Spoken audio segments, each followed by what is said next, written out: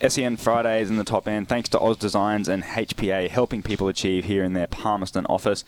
Craig Driver from GetSetBet.com.au. Do we have you this morning? I'm here, guys. How are we? Very good, thanks, Craig. Hey, it is an interesting weekend of sport, as it always is. Plenty on. There's a big game of football tonight between Brisbane and St Kilda. What tickles your fancy here, Craig? Yeah, it's an interesting one. Probably the closest game of the weekend. The money's been for the Lions. They're into $1.70 and St Kilda $2.16. They're certainly not the best side on the road, the Lions, although they do have a decent record at Marvel.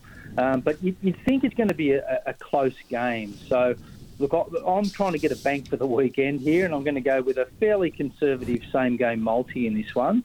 I'm going to take a bit of insurance. I'm going to take St Kilda getting 10.5 into the under 178 and a half points. And then Charlie Cameron, Max King and Dan Butler all to score a goal at any time.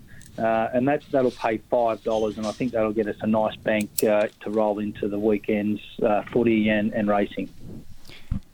Yep, I don't mind that one. So obviously the concerns for punters here potentially would be, not with this particular one, but would be Brisbane's form in Melbourne. Hopefully the game at Marvel Stadium might be a little bit better for them. They normally struggle at the MCG. But you think it could potentially be a lower scoring game with the under bet? Yeah, the Saints certainly are a low scoring side. And look, I think it'll be a close, low-scoring game. That would be my tip here. It could go either way. Yeah. Zorko out, obviously hurts the Lions. As you say, they don't have a great record on the road, but they do go better at Marvel than they do at the G, that's for sure.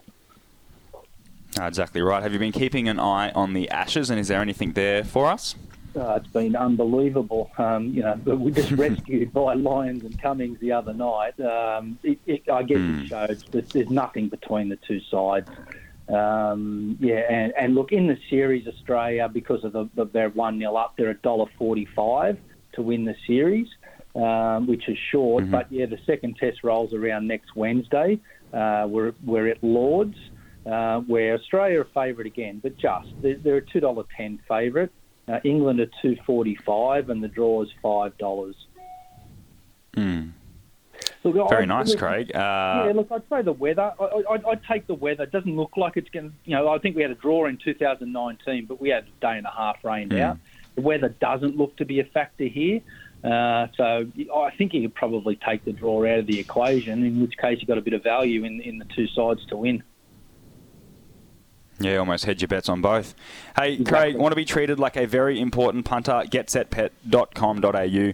What are you really gambling with? For free and confidential support, visit gamblinghelponline.org.au. Craig, very good value there that you have shared with us. On a personal note, what's on for the weekend, mate? Any plans?